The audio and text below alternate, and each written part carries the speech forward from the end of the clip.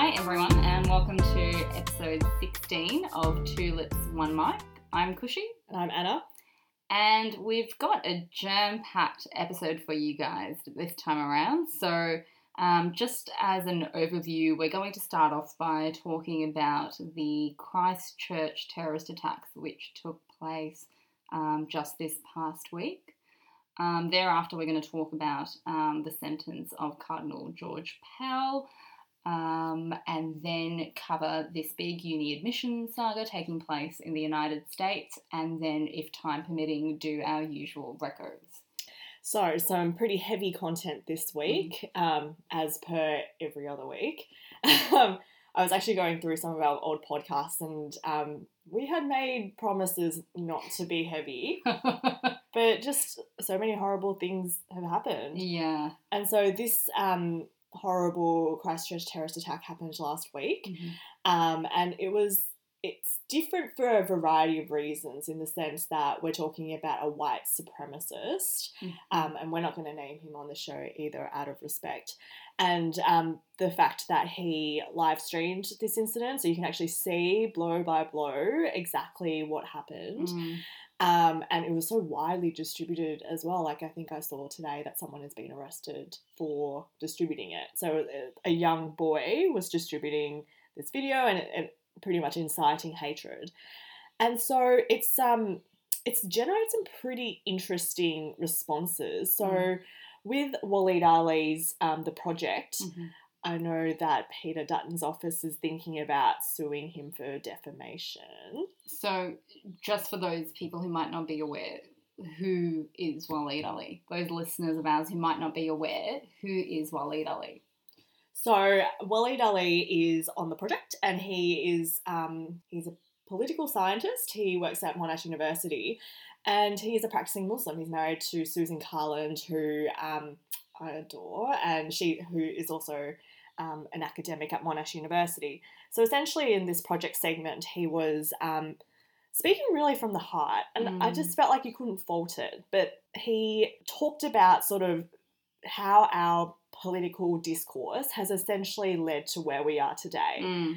And that our politicians can now not say all these platitudes without feeling as if they're complicit. So what was your sort of take on the whole video? Yeah, I really liked the video. I thought, like you said, he was more or less drawing a causal link between attitudes that marginalise Muslim communities in Australia and elsewhere, and then the sorts of radical extremist attacks that take place because of that discourse in society. So, Waleed Aly, on the one hand, praised politicians for taking a hard line, for labelling this as an act of terrorism, even though it was perpetrated by a white right-wing nationalist. And having said that, in the last few years, there have been counter-terrorism arrests in Victoria of people who are white supremacists.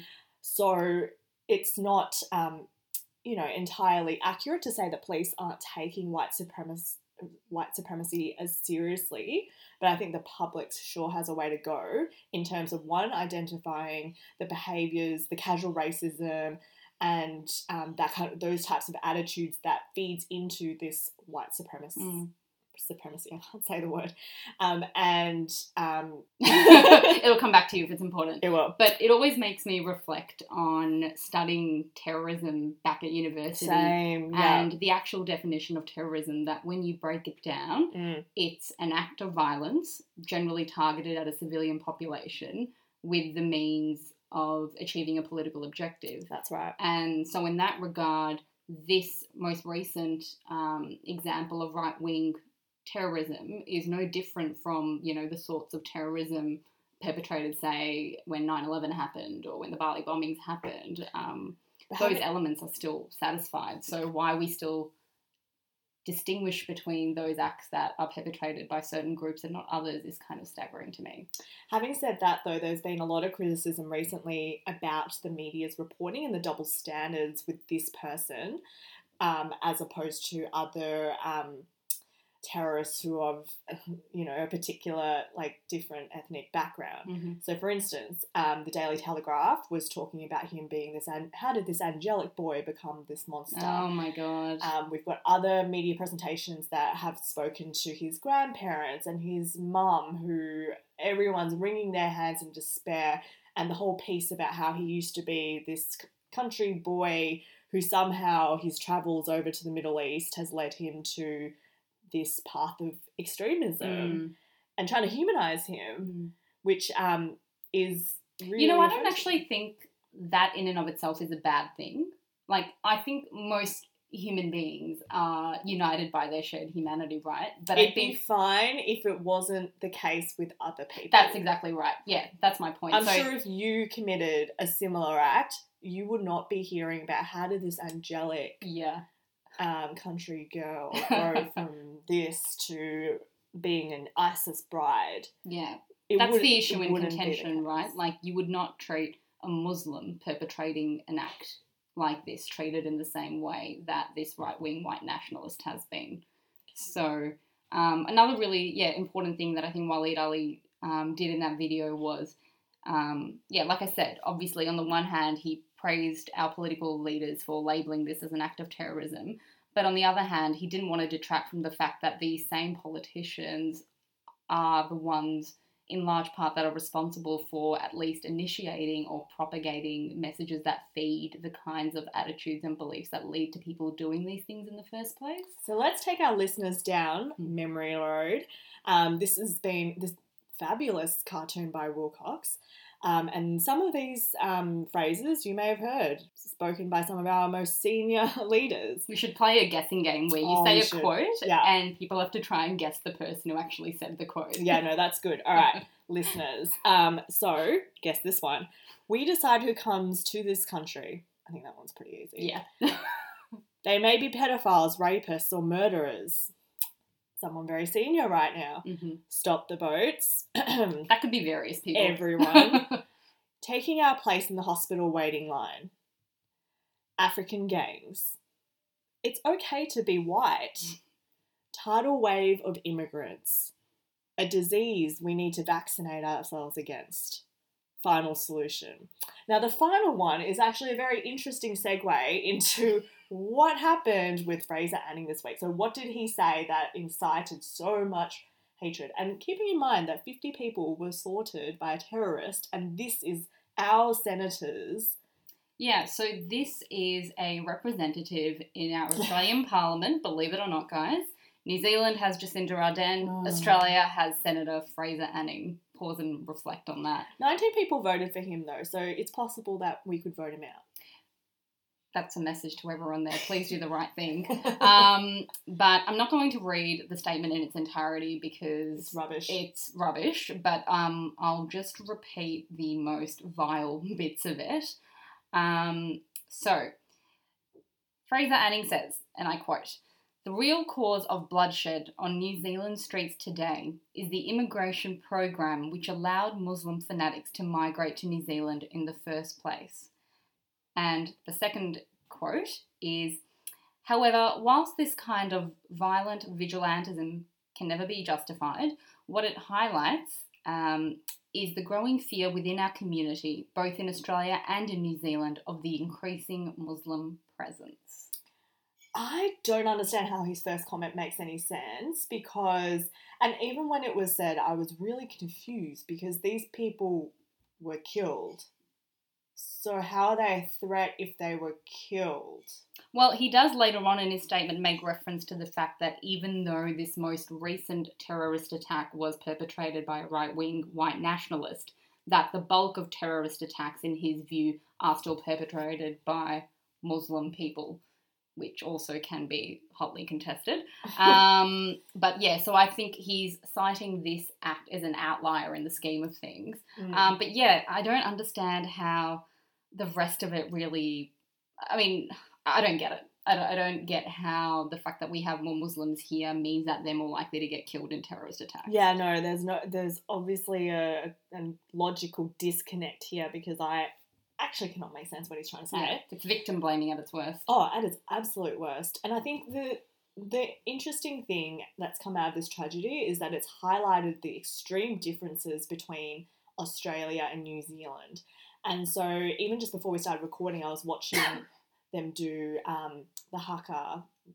A number of New Zealanders who've come to Australia. They've, I think last night there was one in front of the State Library doing that in memory of all people who were killed. And Jacinda Ardern's comments to Donald Trump when he was like, what can the US do for you? And she said something along the lines of love and compassion, which wow. is so, like, can you imagine our Prime Minister saying something like that? I genuinely can't. And I think there was a really interesting article in The Guardian that I was trying to find, but essentially it was written by a female New Zealand journalist, and she was talking about how Australian racism and the culture of casual racism is seeping into New Zealand. And because New Zealand prides itself on being quite progressive, and they have very multicultural roots in the sense that there's a treaty with the Maori people, and that's an essential part of their culture and the way that they communicate. Whereas in Australia, we have the precise opposite, where the land was never ceded, we took it by force, lots of genocide, no acknowledgement of the Aboriginal and Indigenous peoples. And so even from that basis, we've diverged so greatly. And the other thing here in Australia is that we've just spoken about some words that have come out of the mouths of our most senior politicians. What is it like on the ground? Like the casual racism that we've just taken on as an Australian people. When I found out it was an Australian person who had committed this act of terror, I felt ashamed and really embarrassed to be an Australian. Same. I think Jacinda Ardern is the perfect role model for our politicians here in terms of how you deal with a tragedy like this. Like you said, the fact that she said the response to this should be all about love and compassion. The fact that right at the outset she said, right, we're changing our gun laws right now. I know. Can you imagine that in the States? No. Oh, like, how many, shootings have happened there, and no action still. So it's a cultural thing as well, though, because some New Zealanders have willingly and voluntarily given up their weapons. Wow.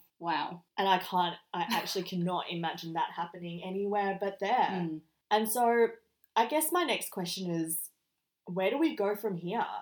I mean, is this our watershed moment for us here in Australia? They're our neighbours, and it was perpetrated by one of us.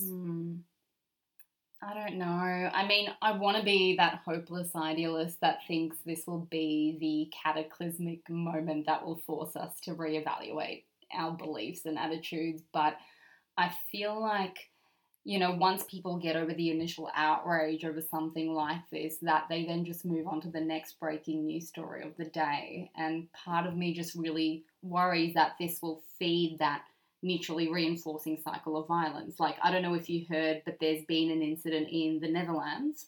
I'm not sure if they've labelled it an act of terrorism yet, but at first glance it appears to be likely. So part of me just wonders if this is sort of, the new reality of what we're dealing with, that every couple of months there will be an act of terrorism. On one occasion it might be perpetrated by a right-wing nationalist, on the other hand it might be perpetrated by a Muslim, and then who knows whatever other race, religion, gender. But actually, just on that point about gender, do you find it a little bit unusual that nobody's talking about the commonality of gender when it comes to terrorism? Yeah. I feel like there've been studies and stuff, like academic type studies. But nothing really in the mainstream. Like, I haven't really heard any politicians or any media outlets talk about the fact that regardless of whether a terrorist act is perpetrated by a right-wing, white nationalist or a Muslim, the common factor there seems to be gender. And when, women make up half the population, but it seems that these acts are exclusively perpetrated by men, it does make me wonder about how much toxic masculinity is also feeding into that. I think a while ago when we recorded another podcast, I talked about this episode on The Cut about the link between domestic violence and mass shootings. And terrorism is perhaps one step further than a mass shooting, but essentially I think he's actually being charged with murder because it's easier. Yeah.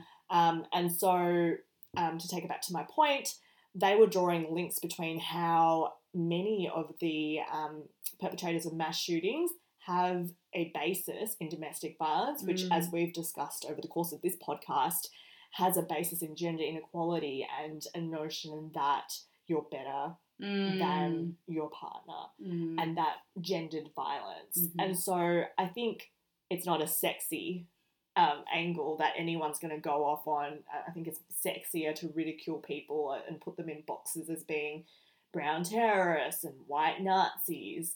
But it certainly is an interesting angle. I haven't seen any female terrorists in Western society. Yeah, and I wonder, like, you know, obviously there are women out there who hold really prejudicial views, but it just seems like toxic masculinity at its core condones men expressing themselves in violent ways. So maybe terrorist attacks are like the most extreme version of that expression of violence. So what do you think about this motion to censure Senator Anning's thoughts?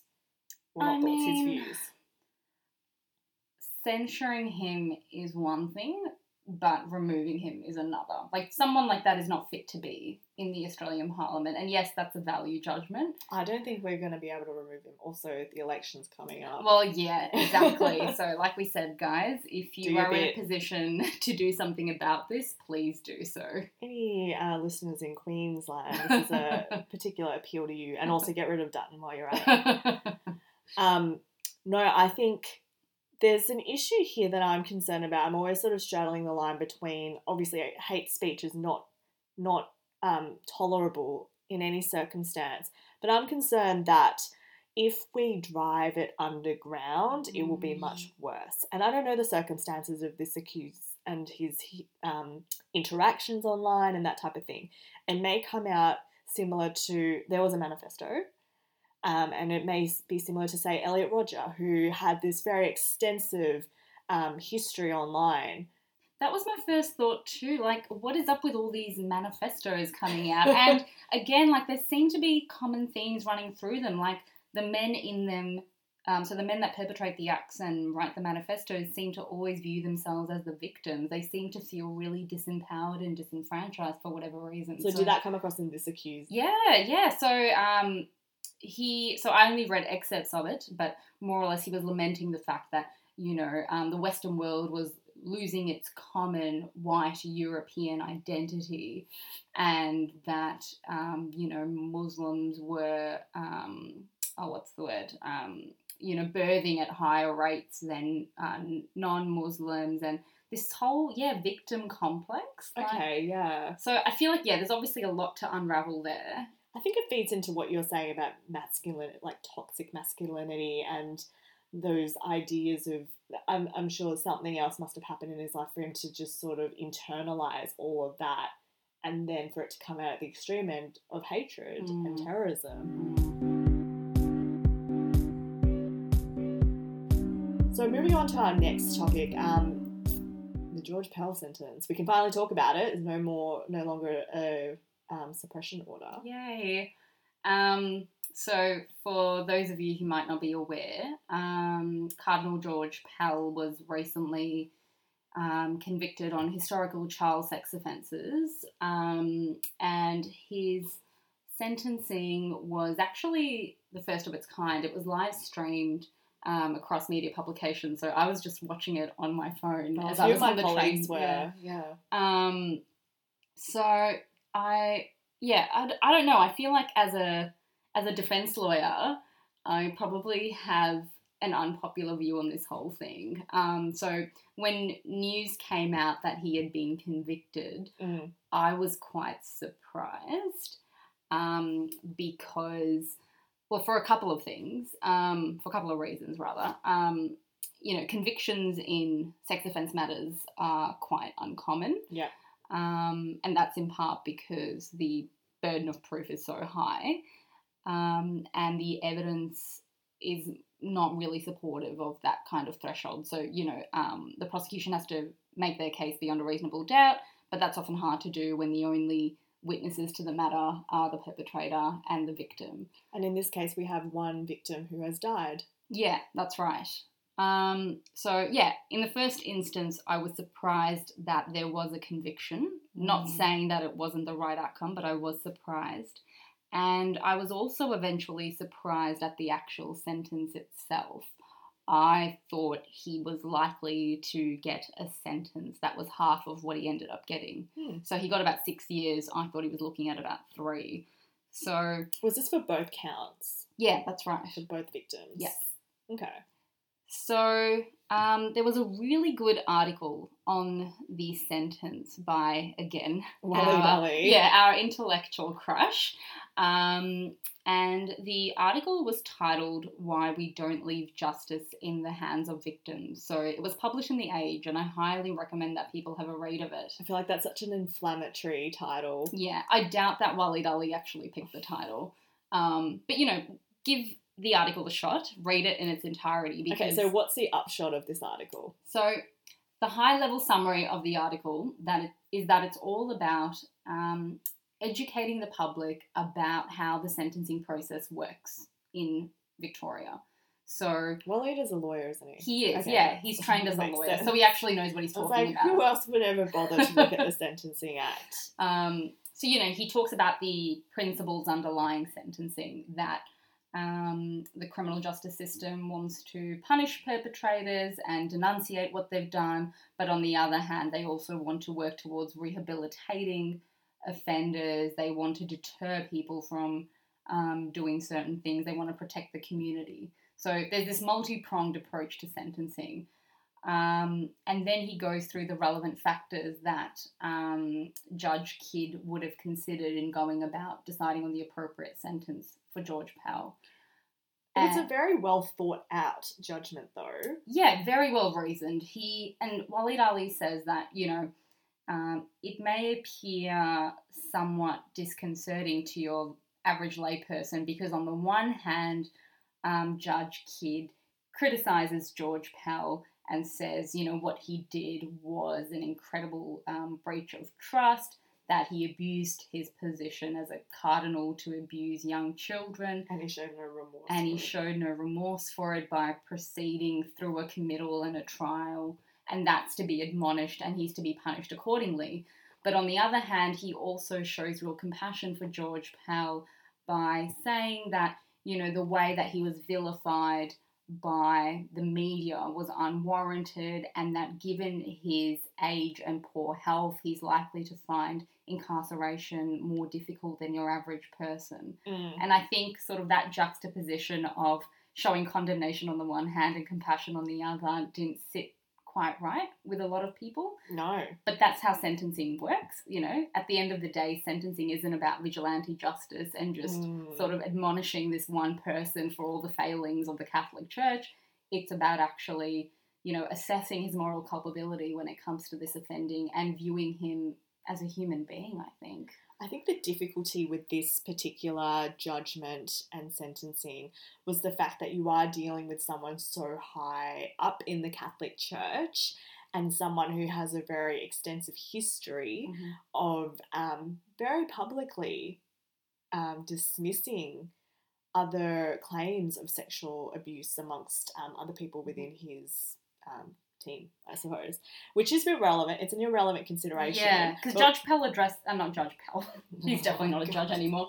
Judge Kidd addressed that right at the outset, and he said, I'm not judging you. As a Catholic. I am not judging you on your role as a cardinal. I am judging you on the offences before me. But what I find difficult was that he kept referring to him as cardinal. And it's just like a constant reminder. And I know that's his, maybe it's his official honorific. I don't know what it's like in court if you call people by doctor or whatever. You generally have a title, so I think that's his appropriate title. Okay. Yeah. I guess it keeps... Did you find that offensive?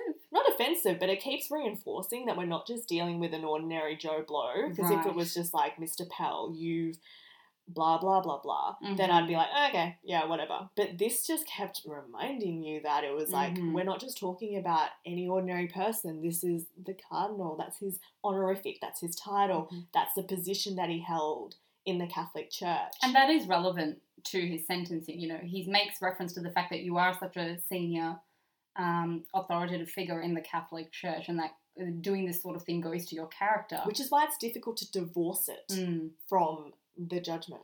I get that. I mean, I am no fan of the Catholic Church or of organised religion altogether, but I just think it's really important in times like this that we are, held together by our humanity. We don't want to kind of lose sight of that, because if we do, we've kind of lost at the end of the day. No, I agree. I think it's, I think reading the judgment is probably the first time that lay people get, or watching the judgment rather, is the first time that people who wouldn't ordinarily have access to the court system or the justice system get to see what they're up against. And I've always been very passionate about that disconnect between the real world and our court system. And I understand there are reasons why, and you as a defence lawyer, like, there are reasons why there are particular things like suppression orders and, the rights of the accused. But I think it's very difficult in a very emotive type situation here, where I know a lot of Catholics feel personally so betrayed by him. And I think, I can see from both sides why it's really difficult for the public to accept this. Me too. And I think I agree with you in that, I am really passionate about the law being accessible to everyone. And I think courts have actually been quite guilty of not doing a good job at explaining what they do and why they do it. So I am actually really supportive of this more public approach of the courts in, talking about their decision making and explaining why they make the decisions they do. Because, we're both familiar with academic studies that constantly show that when people are placed in the position of judges and are actually told what the law is and apply it, they actually give much harsher sentences out than the judges do. That's right. I think one of my colleagues actually said that she just came back from jury duty, and it was like an aggravated burglary or something like that. And she was saying she walked in with a particular view about crime and she walked out with a completely different view about it. Wow. And I think that was the starkest moment of realising just the mammoth gap between law and the real world. And it explains why people get upset when, I know people were upset with this judgment and sentence. And so I think if they took the time to read the judgment, then they'd actually sort of see the reasoning behind it and the legislative framework that sits behind it. And, it guides, it's not just willy-nilly decision making. It's very considered and very thought out. Yeah, I think the public needs to make more of an effort in engaging with the law, but at the same time the law needs to make a better effort in actually engaging the public. So there's work to be done all around. Alright, well, on to something, I'm not sure if this is considered light. I feel like it's light relative to what we've already discussed. Yeah. So let's say it's light. Okay, well, so this week last week actually, there was a very interesting case in the US where the FBI finally cracked this very intricate syndicate involving cheating and admissions into elite US universities. So some of those affected included Georgetown and Yale and the Southern University of California or something like that. Excuse my ignorance of universities in America. But the juicy bit, I guess, for all the celebrity aficionados out there is that two celebrities were caught in amongst a whole heap of other really rich people, like partners of major law firms and that type of thing. Felicity Huffman, who used to be on Desperate Housewives, and Lori Loughlin, who used to be on Full House. And I love that show, and I loved her on it. Well. No, you're going to ruin my celebrity bubble. So Lori Loughlin was arrested and actually she was held in remanded in custody. Oh my God. Because her husband, I think was out of town at the time and just didn't have time to pay the bail or whatever it was. And her husband is the guy who did Mossimo, the brand, Mossimo. Yeah. Oh that's my her God. husband. So this is the wealth we're talking about here. On the other hand, Felicity Huffman is married to... he's an actor. The guy in Shameless. Yes, William something. No, I don't know. Some white male celebrity. Is it William H. Macy? Yes, that's the one. I was like, see, white male I celebrity. remember. So very, very privileged people. And so both of them apparently paid, I think Lori Loughlin paid up to $500,000 to get her daughter into a university. And this involved a really elaborate ploy of paying off this guy who ended up being the snitch. And he was the orchestrator of this coaching company, if you like. A coaching company that specifically caters to the wealthy. And so they help the wealthy get their kids into universities. That's their sort of brand. Do you mean like a tutoring service? Yes. Okay. That's what they marketed themselves off on being. But what they actually did was it was a really intricate web of involving like coach recruiters from the university, so sport recruiters, and involving like specific like testing centres and that type of thing. So what would happen is that these rich people would pay this guy, and this guy would arrange, for instance, for the test, the SAT test, I think it is, to take place at a specific venue where he would sit the test sometimes, or get someone else to sit the test, or something like that. And then other really crazy shit like for the sporting scholarships, he would, I think one example was that he was like, just get me like an Asian soccer player and I'll Photoshop the face of the person on. Oh my God. And then, and other sort of ploys like getting them to come in on the sports scholarship, but then the first week they'd quit. Like the student would quit or something like that. And so it's easy to kind of laugh at it, but I think for us, like being Australian, it's very difficult to comprehend. But also it's robbing people of, so some of them were scholarship students, some of the places were devoted to a particular segment of, and it might be a quota of like women or African American women or something like that. But these were being taken away by these people who were actually cheating and using their wealth and privilege on top of privilege to gain access to these places. And that's why I was outraged by this whole thing. That makes me feel sick. Like, what makes me feel even more sick was one of the children, I can't remember if it was Felicity Huffman or Lori Loughlin's child, but they're apparently like an Insta influencer or whatever. And they were like, yeah, look, I don't really like want to go to class. I mostly just want to like make sure there's enough time to go partying and stuff. And like, I'm a scholarship student. If I was an American and had my place taken away by that dumb bitch, then I would be outraged. Yeah. Because she's just wasting the spot. Oh my Isn't it meant to be on merit? That's the point. I mean, I feel like in places like Australia and the United States, there is definitely a move towards commercializing education, whether it be at a primary school level, a secondary school level, or a tertiary school level. But this is sort of on a whole new scale. Like inequality in the States is just at a new level. And this is just, a horribly extreme manifestation of it. This is next level shit because, yeah, like in America, it's, so I don't think we have any international listeners. But I'm pretty confident, yeah. We have HECS. So it's not so much of a pressing issue. Whereas in America, if you don't get a scholarship, then you're not going to uni. Yeah. Like, or you take out these exorbitant loans that carry exorbitant interest rates and then you spend most of your adult life paying them off. And work 10 jobs while you're trying to keep yourself afloat during university. Mm-hmm. It's just such a foreign world. And the other thing is being Asian Australians, to be cognizant about in the States, is that there is this racial quotas.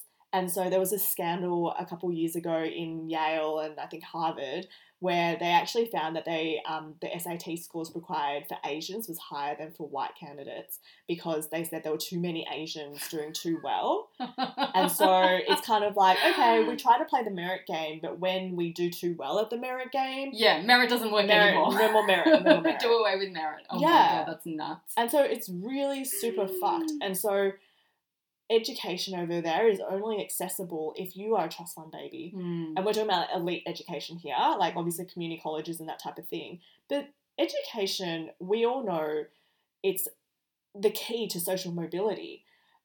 Amongst our friendship group, we've talked about how our parents have come here as migrants with nothing, and yet we're middle class, essentially. Yeah. In one generation, we've been able to lift ourselves from the lower class to the middle class. Mm-hmm. Like, whoever said America was a land of opportunity is, like, freaking deluded. because if you've got this kind of education system, which is inaccessible to most people, and I think arguably we wouldn't be able to access it on the same scale. Like, I certainly wouldn't have been doing law at one of the best universities in the state. There's no hope. Like, you're destined to be at that class forever. Well, I just hope these people get prosecuted. Oh, they are. They're getting pretty prosecuted. Yeah, I mean, I think it's really high profile now, especially given the nature of celebrities involved. But again, my fear is that once this is no longer in vogue and the next breaking news story comes along, that this will sort of fade into the abyss. And then who knows, by that time, you know, charges will have been withdrawn or plea deals would have been done, and for the most part, people will actually escape real scrutiny. I think the issue with the reporting on this matter so far is that it's been a bit trivialised. It's like, ha ha ha, desperate housewives gets really desperate. Yeah, as opposed to like, oh my God, what does this say about American society? The fact that, yeah, education is a privilege, not a right, and that the, you know, wealthiest who already sort of have it's so good are just sort of exacerbating that division between the poor and the rich. It also suggests that these kids were so shit because they should have been able to get in on their, like, privilege alone, right? Mummy can just build a new, like, science wing. And that is the traditional way of doing it. They just donate. I think if anyone is interested in getting into a really serious deep dive about this, the Daily Podcast did an excellent rundown of it and interviewed a lot of people who have gone through the system and talked about sort of the social mobility aspect of it and how much it hinders students who will not be able to access it because these places are taken up by these damn cheaters.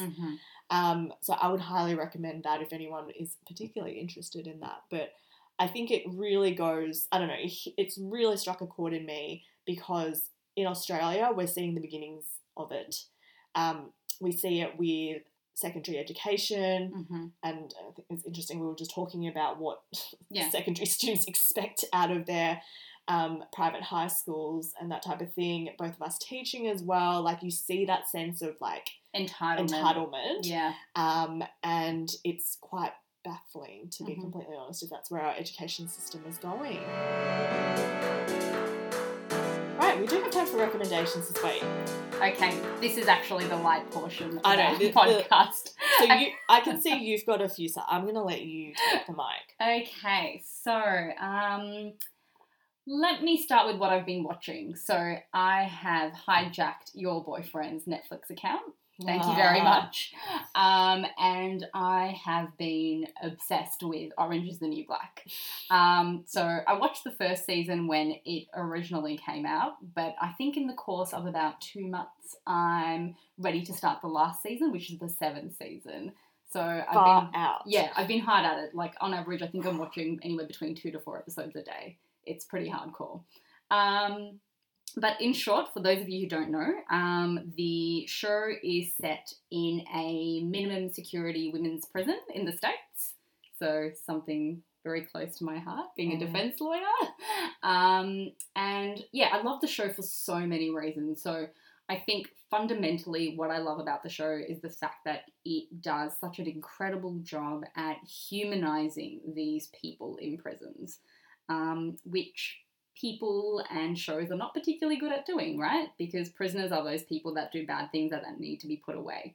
But each episode generally focuses on a particular character and shows their backstory leading up to the moment they came into prison. So I really like it in that respect. It's also really good in the sense that, you know, there are no particularly good or bad characters. The characters kind of evolve. So they're all a bit nuanced. Yeah, so you might, you know, watch the first few episodes and have the impression that a particular character is the evil character. But then, you know, say in another few episodes, all of a sudden that person is someone that you actually feel a lot of empathy for because they've been humanized so well by the writers. Another reason why I really, really love this show is because of how just incredibly diverse it is. Yes. So, which we don't quite see on Australian TV. No, I don't think I've seen anything on Australian TV, except maybe that Benjamin Law show. What's it called? The one... Oh, The Family Law. The Family Law, yeah, you know, but that's really an exception to the rule. Just like Orange is the New Black is for American audiences, I suppose. But I think what sort of makes it stand out is it's diverse in so many different respects. So it's diverse when it comes to race. The show does start off with this white, middle-class, privileged woman as the protagonist. And to be honest, I think that was strategic on the part of the creator to actually lure viewers in. But once sort of, you know, the viewership was there, it's really the non-white characters that have taken centre stage. So there are a lot of African-American characters, there are Hispanic characters, there are Asian characters. So, yeah, it's diverse when it comes to race. It's really diverse when it comes to religion. So you've got your Christians, your atheists, your Jews, your Muslims. Oh, my God. Yeah. You also have a transgender character that is actually played by a transgender actress, which I'm fairly certain has never happened before. And then the other... Oh, actually, two more ways in which it's diverse. I know I'm sort of rambling. The most diverse show on earth. It's just so diverse. So when it comes to sexuality, you've got straight characters, gay characters, you've got characters on the spectrum as well, some that identify as bi, some that refuse to identify with any sort of sexuality. Again, something I've never really seen before. You're usually pigeonholed as being straight or gay. Yeah. And you're generally admonished if you're bi, because that's not apparently a thing. And then the last respect in which it's really diverse is when it comes to class. Wow, okay. Yeah, so, you know, you've sort of got your characters that are from, like, the ghetto, or you've got your characters that are, like, from the country, or you've got your privileged types. Like Piper. Like Piper, yeah. White, middle-class white lady, for those of you who don't know. Who's in there for some sort of, like, white-collar fraud. Yeah, so she committed money laundering when dating her ex, who was part of this, like, international drug racket. It's actually based on a true story. Oh, really? Yeah. Oh. So that actually happened. But yeah, it's just so refreshing to see so much diversity on screen and just so much character development, so much plot development. Like, there's really no aspect in which I can fault this show. So if you're looking for something new and super diverse, please watch it. You will be hooked, I promise you. I feel like you could do a whole podcast on that show. I am pretty sure there are podcasts that are, like, more or less, you know, fan clubs for this show. So maybe that's the next thing I'll do once I've run out of episodes. Just start listening to podcasts about the show. But yes, that would be my recommendation. You've got a few other recommendations. I have a few, but I feel like I've totally hijacked this. I already made my recommendation. I think my one final recommendation I'd make, and this is not sponsored obviously because we don't get sponsored. We're not that popular yet. But I'm enjoying this app called Raise, which I think I told you about. You did. This micro-investing app. So I heard about it on another podcast called Shameless, which I think I've already recommended. And essentially, because a while ago, you know, last week we were talking about finances, and I said, like, when my friends started talking about shares and stuff, that's when I was, like, freaking out a bit about my financial literacy. That was a number of years ago, so it's taken me, obviously, like, 5 years to get my shit in order. But Raise is essentially an app that does the micro-investing for you. So it essentially can take money from just your roundups of your normal, ordinary expenses. Okay. And so you don't necessarily need to put any or consciously think about depositing money into this particular account before it gets invested. You can just simply select to round up to, like, the closest dollar or the closest $5, and then they'll take the roundup of that and then put it in your Raise account and invest it. So is the app actually linked in with, like, a bank account? It's linked in with your bank account. So your spending goes into that. So your roundup goes into that, and then they take the proceeds of that to then invest it into whatever portfolio you've selected. So there's a number you can select. You can select, like, the conservative one, the moderate one, the aggressive one, and the eco-ethical one.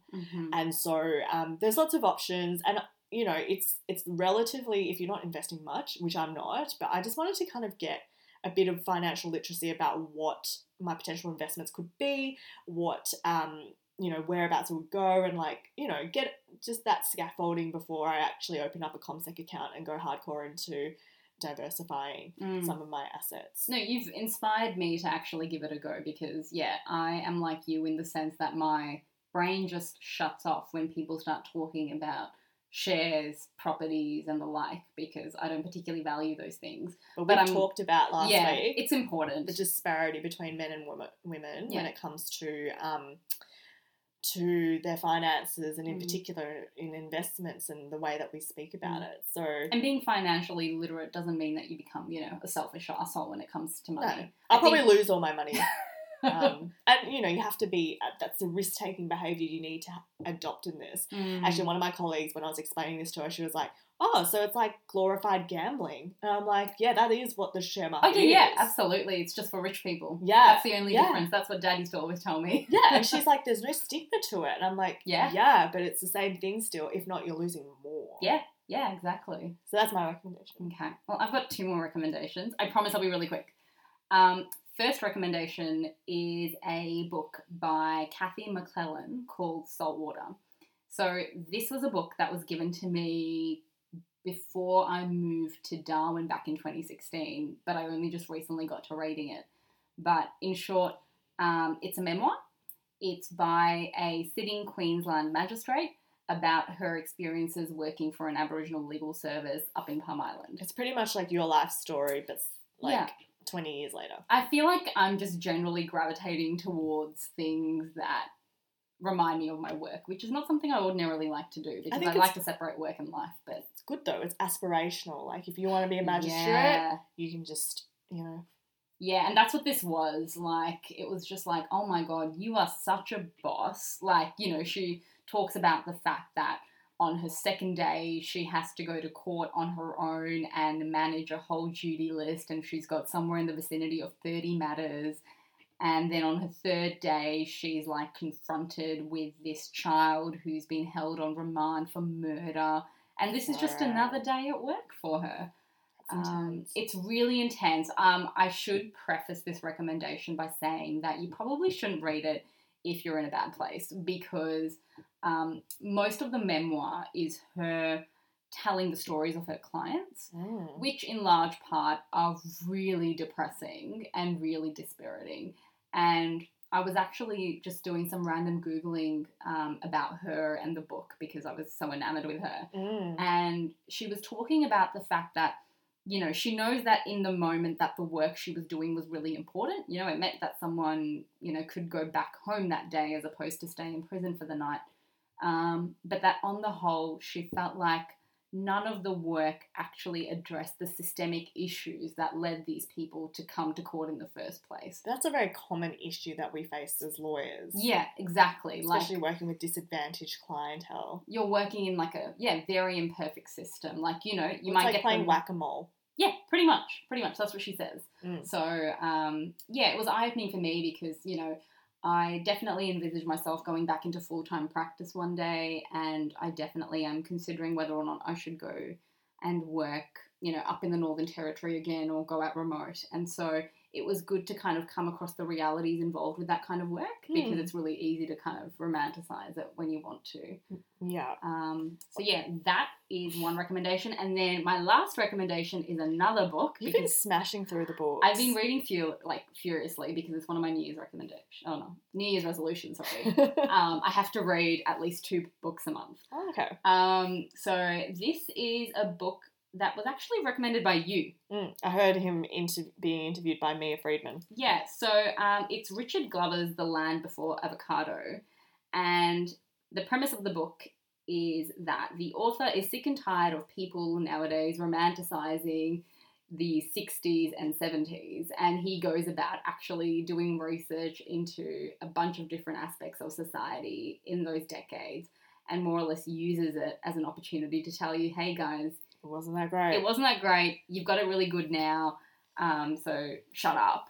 For instance, the fact that Commonwealth public servants had to quit as soon as they got married. Women servants. Women, of course. And, he talks about the fact that up until the concept of no-fault divorce was introduced by the Whitlam government in 1975, you had to establish one of 14 grounds for a divorce. And I didn't actually know this, but one of the grounds is adultery, which I did know. But if a woman was to be divorced on the grounds of adultery, Mhm. then you only needed to prove that she engaged in adultery on the one occasion. Whereas if it was being alleged that the man had been unfaithful, then you needed to demonstrate a repeated pattern of adultery in order to, satisfy the ground. What was the rationale for that? I think sexism, patriarchy. Oh my gosh. And I remember our family law lecturer saying that back in the old days, they'd have to hire private investigators to take pictures and to make all that evidence. He talks about that too, the fact that the husband and wife would concede adultery had taken place was not in and of itself enough. It wasn't. You needed to have independent evidence, so you had these husbands and wives, employing private investigators and sort of having these like elaborate setups where they would get one of the partners to be in bed with someone else and like take a photo and like submit it as evidence in court. Like, isn't that ludicrous? I mean, I think I'm very used to hearing a lot from like MRAs about why the family court sucks. In fact, I'm certain there's someone who's named their kid something along the lines of the family court sucks. I remember it was in the news. Wait, are you being serious? Yeah, I'm being serious. Oh my god, no, I thought you were being Australia. hyperbolic. No. Wait, so a parent named their child the family court sucks? Yeah. Something along those lines. I will send you the link. Did the registry agree? No. Okay. No, I think they tried to, and then like they were litigious. I think they tried to go to VCAT. But anyway, so I hear a lot from those people who say that the worst thing that was ever introduced was the Family Law Act and the no-fault divorce, because now it means all these fucking women can just go off and divorce you if you're a shit husband. Yeah, no, it's really eye-opening to read. There's also this particular excerpt that more or less talks about all the gender-based discrimination that took place. And, it says here, like, a lot of these things I just didn't know. So it said that up until 1983, a married Australian woman needed her husband's permission to be issued with a passport. Why? Yeah, well, a form of like coercion and control, right? Because a woman can't travel freely unless she has a passport. Wow. So, it says here, up until 1984, a married Australian woman could not open a bank account, purchase property, or maintain a credit card without her husband's permission. Like, it's all just this. And that's not that long ago, 1983, 1984. Can you just choose not to get married and then just game the system? Oh, yeah. I mean, I think you could choose to do that. But, think about the social condemnation involved with being an unmarried woman. I'm just wondering if there was a way to get out of it. I think that's such a good reminder. It's such a good title because you know how everyone's talking about us being the smashed avocado entitled generation. And I think it's easy for us to lose perspective of how, in certain respects, we do have things really good. And even just before we were talking about that social mobility, okay, maybe our parents had free university, but we are still getting to participate in this education system for now. Hopefully it doesn't get any more commodified. That, we're getting to smash these boundaries. We're getting more women in the workforce. I think we're making sometimes it's easy to lose perspective. And it makes me really hopeful too. Like, for me to think that there were those sorts of restrictions in place up until fairly recently makes me realise how far we've come and how far we can actually still go when it comes to things like gender-based, violence, for example, or family violence. It makes me hopeful about, what we can achieve. That's a very optimistic note to end off on.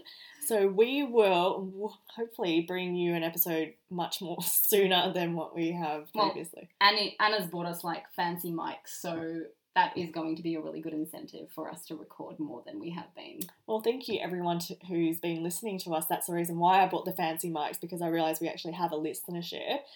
Not thank you to the person who gave us a 1-star rating on iTunes. Oh, Anna, can you please tell everyone what you did when you found out about the 1-star review? Oh, obviously I gave myself a 5-star review and a comment. So can I just ask anyone who appreciates our free content, if you wouldn't mind just hitting us up with a 5-star or whatever, but not a 1-star. I just want to get rid of this 1-star. Like, how...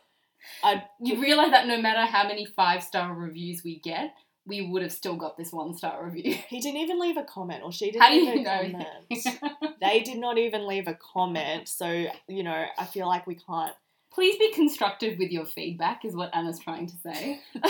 Yeah, I can't even address it. If it's an issue with the mics, new mics are coming, new sound is coming. And yeah, so, stay tuned for next time. See you guys.